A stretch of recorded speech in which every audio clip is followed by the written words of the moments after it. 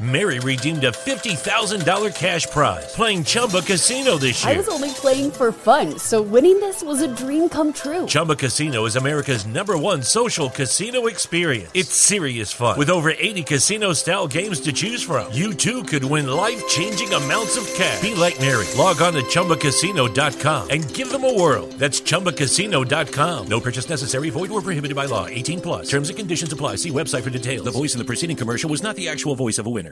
Lucky Land Casino, asking people, what's the weirdest place you've gotten lucky? Lucky? In line at the deli, I guess? Aha, in my dentist's office. More than once, actually. Do I have to say? Yes, you do. In the car before my kids' PTA meeting. Really? Yes. Excuse me, what's the weirdest place you've gotten lucky? I never win and tell. Well, there you have it. You can get lucky anywhere, playing at LuckyLandSlots.com. Play for free right now. Are you feeling lucky? No purchase necessary. Void where prohibited by law. 18+. Terms and conditions apply. See website for details.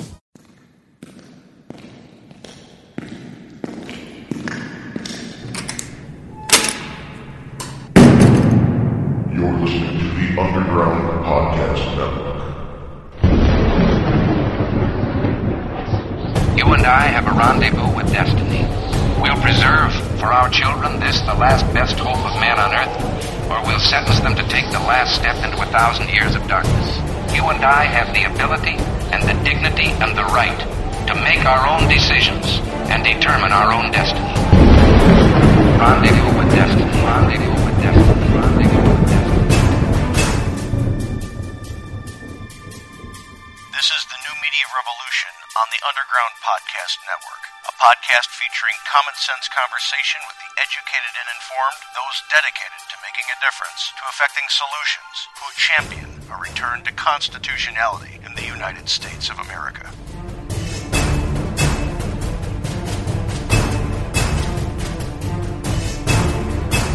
Welcome to the Underground. I'm your host, Frank Salvato. Today we're talking to Kathy Chamberlain. She is a mutual friend of Captain Matt Bruce and I, and I've been known Matt since 2001. I'm a regular on his show Mondays and Fridays on the Captain's America Third Watch, which is syndicated nationally. And as I found out yesterday, we now have 3 million listeners a show. So it's been a long road, but congratulations to the Captain. I'm glad to be a part of it. Kathy, welcome to the Underground. I'm glad to have you here, and I hear that you're a neighbor of Matt's. Yes, thanks for having me on your podcast, Frank. I really appreciate it. And yes, I am. We're like right across the street. It's amazing. Never knew each other before my book came out.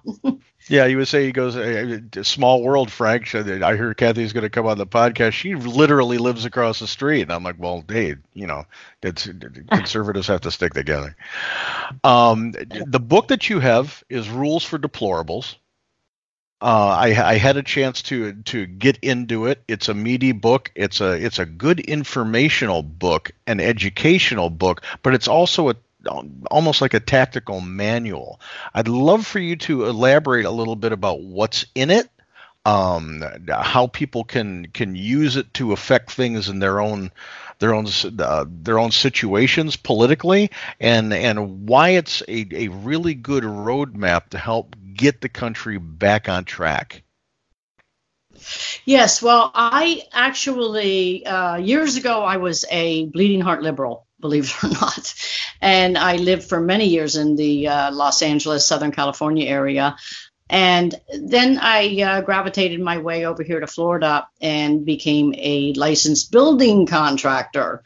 And about a year and a half ago, I was inspecting roofs after Hurricane Irma hit, and literally fell into my book because my ladder took a slide to the left and I fell backwards and broke my back in a couple places, both my wrists. So I was unable to return.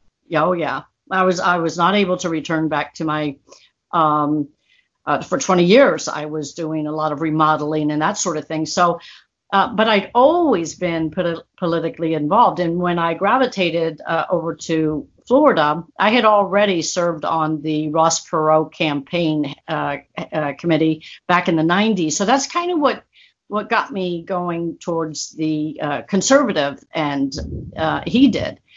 So after I was in rehabilitation from this accident, I kept thinking about a book that I had read many years ago when I was a liberal, which was written by the father of community organizing, Saul Alinsky, which I'm sure many of your listeners have probably heard of him. But Saul Alinsky wrote a book back in the early 70s called Rules for Radicals. And at the time, I was a radical, so it all made sense to me. So I really had a pretty good feel for how radicals operate and what kind of rules they follow. And so, as I was recouping and watching the news, especially this stuff about the Russia collusion stuff, I just kept getting more angry and more angry at conservatives for not fighting back against this stuff that's being thrown at us. And I realized that we don't, because a lot of conservatives have no idea about Alinsky, his book, and the 13 tactics that he wrote in his book, which are mainly were written to, I guess you could say, to buffer up Cloward Piven's strategy papers. And I don't know if your listeners are familiar with Cloward Piven, but they were a husband-wife sociologist team out of Columbia University back in the 60s. And they started writing strategy papers on how to overwhelm our systems, starting with welfare, to such a degree that the country would transform into a socialist one. That was their intended plan back then. So they started kind of working hand in hand with Alinsky once he started writing his Rules for Radicals. These tactics became something that the left started following as a way of advancing the Cloward Piven strategy or their strategies. And so later on, as a matter of fact, this is kind of really weird. A lot of people don't realize this, but when Cloward Piven started to attack our welfare systems, the most incredible thing happened. They thought that they were going to get a lot of pushback from the Democrats and the Republicans. They were very surprised to find out that the Democrats asked to join their cause as a way of getting more votes from the minority groups. And that's kind of how all of that started. You know, when there are certain books that I tell all my listeners and readers and the people I work with when I do political campaigns that they have to read and they have to understand. One of them is Rules for Radicals. Another one is Fabian Freeway by Rose Martin that chronicles the rise of the progressive movement and the Fabian progressives over in Europe. And one is Boss by Mike Royko, who was a writer for the Chicago Sun-Times. Who chronicles how the machine worked in Chicago. And it has become quite apparent to me that the Alinsky playbook has worked spectacularly for the left in this country. It is, if they follow the tactics used and use that arsenal the way that it should be used, they usually end up moving the country incrementally to the left. What I'm shocked at, and this is where I was intrigued by your book, is that the right, for whatever reason, has just not evolved into the thinking of, if it works for the left, these tactics in their base root can work for the right. I've run 2 campaigns down here in the Panhandle, and I've employed those tactics in the primaries, and they work to an outcome of a 2-to-1 victory. Good for you. Yes, that's what we've got to do. And I'll tell you, I think I figured it out, but I could be wrong. But what happens is the left knows that for example, one of their tactics is ridicule is man's most potent weapon. So what happens is, as soon as the conservatives start pushing back, the left comes back with their 5th tactic, and they start doing you're racist, you're a xenophobe, you're a homophobe, and then the conservatives back down because the left is so good at what they do. They just keep getting louder and louder. And of course, they've got the media behind them that echoes their every accusation. As well as the education system. Yes, you're right about that. Yeah. And that was all part of their the Cloward-Piven plan as well. And we've let them get away with that for so many years, and we've lost a generation. I'm convinced we've lost the millennials. I don't know how we can get them back. Not all of them, obviously, but a good bit of them. Yeah, it is. We didn't believe that we needed to have skin in this game because we thought that capitalism itself would evolve in people's minds as they grew older. When they worked hard and they saw what they were getting back in return from it, then it would move them away. I did the old saying of if you're not liberal when you're young and conservative when you're old, there's something wrong with you. When you have an overwhelming number of outlets in the media, in the education realm, now starting to outwardly attack capitalism as something that is equal to greed, and they don't explain, and nobody's pushing back saying, well, if somebody's got a successful business that creates jobs and the wealth actually gets spread around, then you get your Ocasio-Cortezes who don't understand it and truly believe what they're spouting, the ridiculous stuff that they're spouting. So yeah, we've absolutely abdicated responsibility to an entire generation of kids we've told everything they do is great. Right, and these kids keep getting told that that it's crony capitalism, okay? But what they don't realize is, well, there's crony liberalism, there's crony socialism, there's cronies in every ism, but which is the best outcome? And they don't understand what real socialism actually means. I go through in my book, as a matter of fact, chapter 2 is called Viva la Revolucion. And it's all about AOC and her generation. And it compares what's happened with Venezuela. Because in less than 20 years, back in 1999, when Hugo Chavez was elected, and he was elected for the same stuff that Bernie Sanders and really the whole panel of these Democrats now are spewing off all this free stuff. And people voted for him. And slowly, he actually turned the entire Supreme Court of their country completely to the left, and to the point where they lost their gun rights. They don't have any guns anymore. They were facing when they took away their version of the Second Amendment. Folks, gun owners were facing 20 years in prison if they didn't give up their guns. I wonder how many of us would keep our guns when faced with 20 years of prison. I mean, this is what we have to look forward to if we don't turn this ship around now while we still can. Oh yeah, especially this generation. I'm going to go. You said we've lost one generation. Hell, I think we've lost two. If they were faced with 20 years in prison or give up your weapons, I don't know how many of the millennials and the Gen Xers would actually say, "I'm going to fight for this." Well, they wouldn't. We would. But they wouldn't. We know that. They don't even have guns. They don't want guns. They're the ones who want to take our rights away as well. So it's scary. I'm talking to Kathy Chamberlain about her book, Rules for Deplorables. Where can they get the book, Kathy?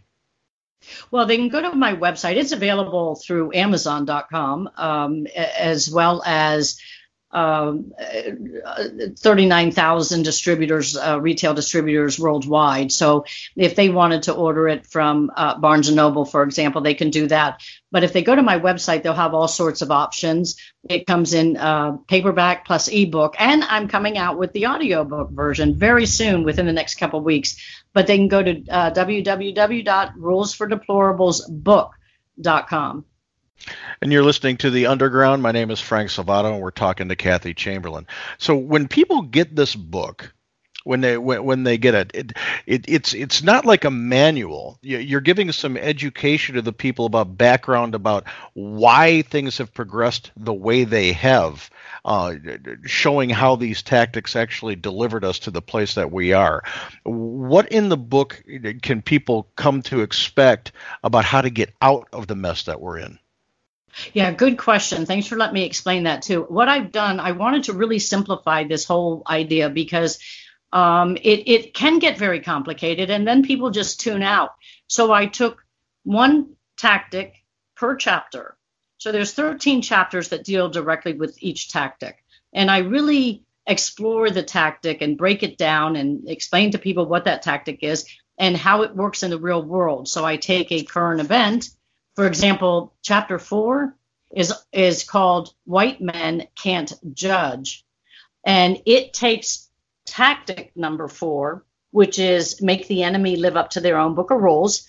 And I used Judge Kavanaugh's proceedings to explain how the left used that tactic to break that man's reputation down because he is such a morally upstanding member of our community.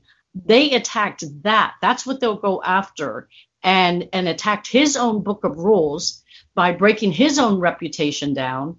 And then at the end of each chapter, I kind of follow that up with how we can use those tactics against, how we can recognize them. That's the utmost importance, Frank, because our president is using these tactics every single day. I recognize it. I'm sure you probably recognize it, but so many Americans don't. And so they get really upset with him.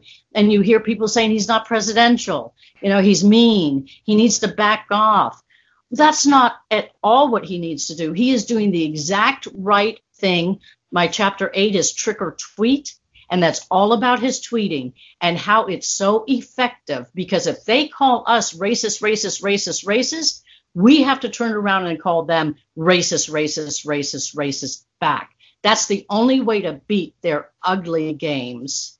Now, here's a question for you. It just kind of popped into my head. I've got my belief on it, but because your genesis was from the left and you've made the transformation over to the right, it's a question worth hearing your answer to. Do you believe that they're still following these tactics as a manual, or has it become so ingrained into the ideology of the left that they just do it by nature? That's another good question. I'm quite certain that there is a core group of the left that is driving everything, and they are driving these tactics where the followers don't even know they're following it, like the Ocasio-Cortez. I'm not sure how much she really knows. Now, she was a community organizer in Boston U, where she graduated from, and she was very, very a big activist there. So she may know them and know exactly how to play the game, but most people don't. You see, they're just like Rush calls, they're sheeple. They just don't realize that they're actually playing these tactics at all. And that's people need to read. I can't restate this enough, and I do it all the time on Matt's show. People need to understand that Ocasio-Cortez did not grow up underprivileged. She grew up in an upper middle class neighborhood with parents that actually had the wherewithal to send her to a very good college. So when she talks about the struggles and all that, she doesn't have that experience behind her. This is all stuff that she has either read about or been led to believe. This is one of the things that true kingpins of the progressive left like to cultivate, is people who believe they know what they're talking about because they are dependent on the truth that the kingpins give them. Yeah, I agree totally. And here's a woman who, now that she's reached what she has preached and talked and really kind of argued against the capitalist pig, if you will, the way they were called in my days. But now that she's kind of reached that, you don't see her giving up 1 ounce of or 1 penny of what she's making. They're just so hypocritical, and people have got to really understand that too. Her whole thought of this, the Green New Deal, is there. She's got, and the left is driving this. They've got one thing in mind only, and that is to overwhelm our systems, to transform us into a socialist state. That is their purpose. And to them, they will reach that by any means necessary. That's an Alinsky directive. Mm-hmm. And to them, this is war, nothing short of it. They're not going to stop until they do. It was interesting because as I did my research, I kept running into this magazine called Jacobin Magazine. Mm-hmm. Have you ever heard of that? I have. Okay, well, I thought to myself, well, now that's obviously the Democratic Socialists of America. That's who they follow. And the interesting thing is I looked up Jacobin because I didn't know what the word meant, and found out that it actually was from the French Revolution during Robespierre. And the Jacobins were a very virulent activist group that as soon as they got the power, and they fought to get power, and once they got the power, then the entire system fell apart. But the left follows their whole ideology to the point of naming their magazines that and their movement, basically.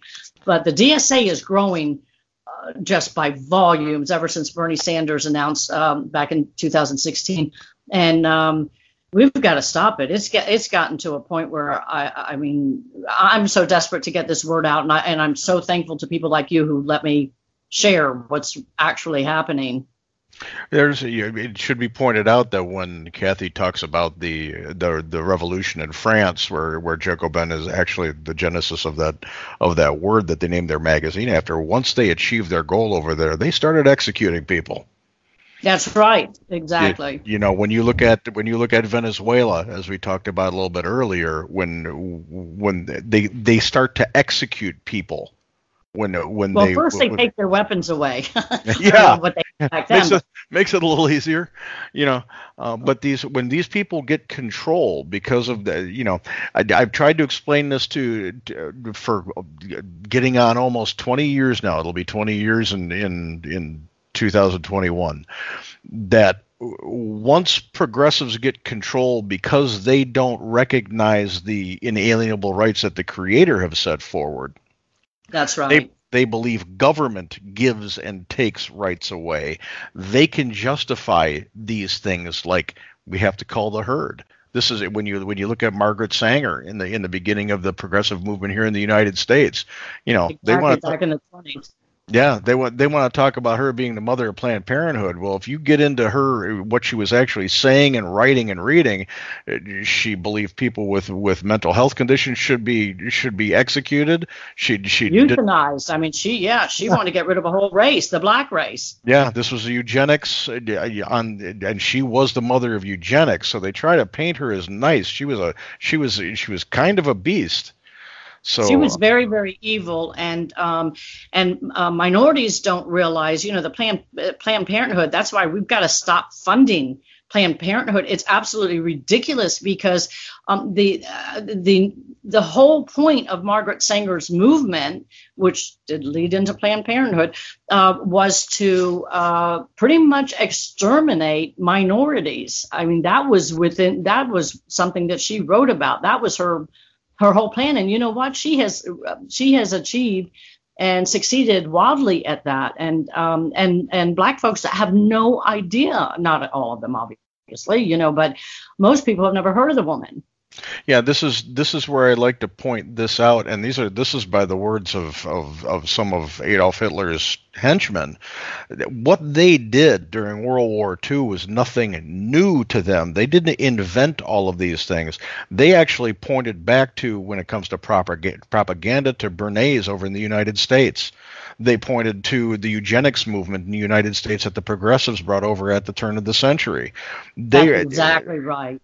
So the progressives, they love calling people Nazis, but the Nazis actually took their tactics and implemented them with wild abandon over there, where we are just shocked and sickened by things like the Holocaust and the way that the Nazis took over Europe and the way they ruled in a draconian way. they learned from what the progressive movement did over here. That's exactly right. You know, so we've got to be careful with this dogma, because it is not about preserving our rights. It's about them taking control of what the definition of a right is.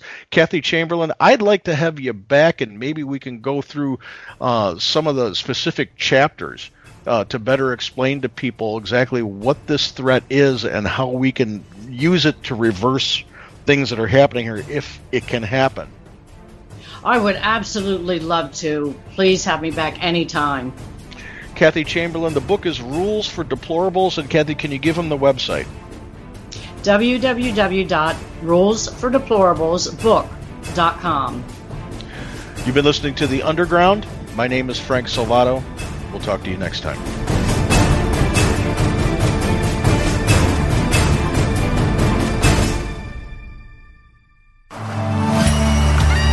This podcast segment has been brought to you by the Emerald Coast Tea Company, makers of all-natural, handcrafted, exotic blend teas. When it comes to tea, no matter what your preference, the Emerald Coast Tea Company has a tea or tea blend just for you. Order yours today at emeraldcoastteacompany.com. If you enjoyed what you heard in this episode, please subscribe to our podcast, like us, and share us with your friends.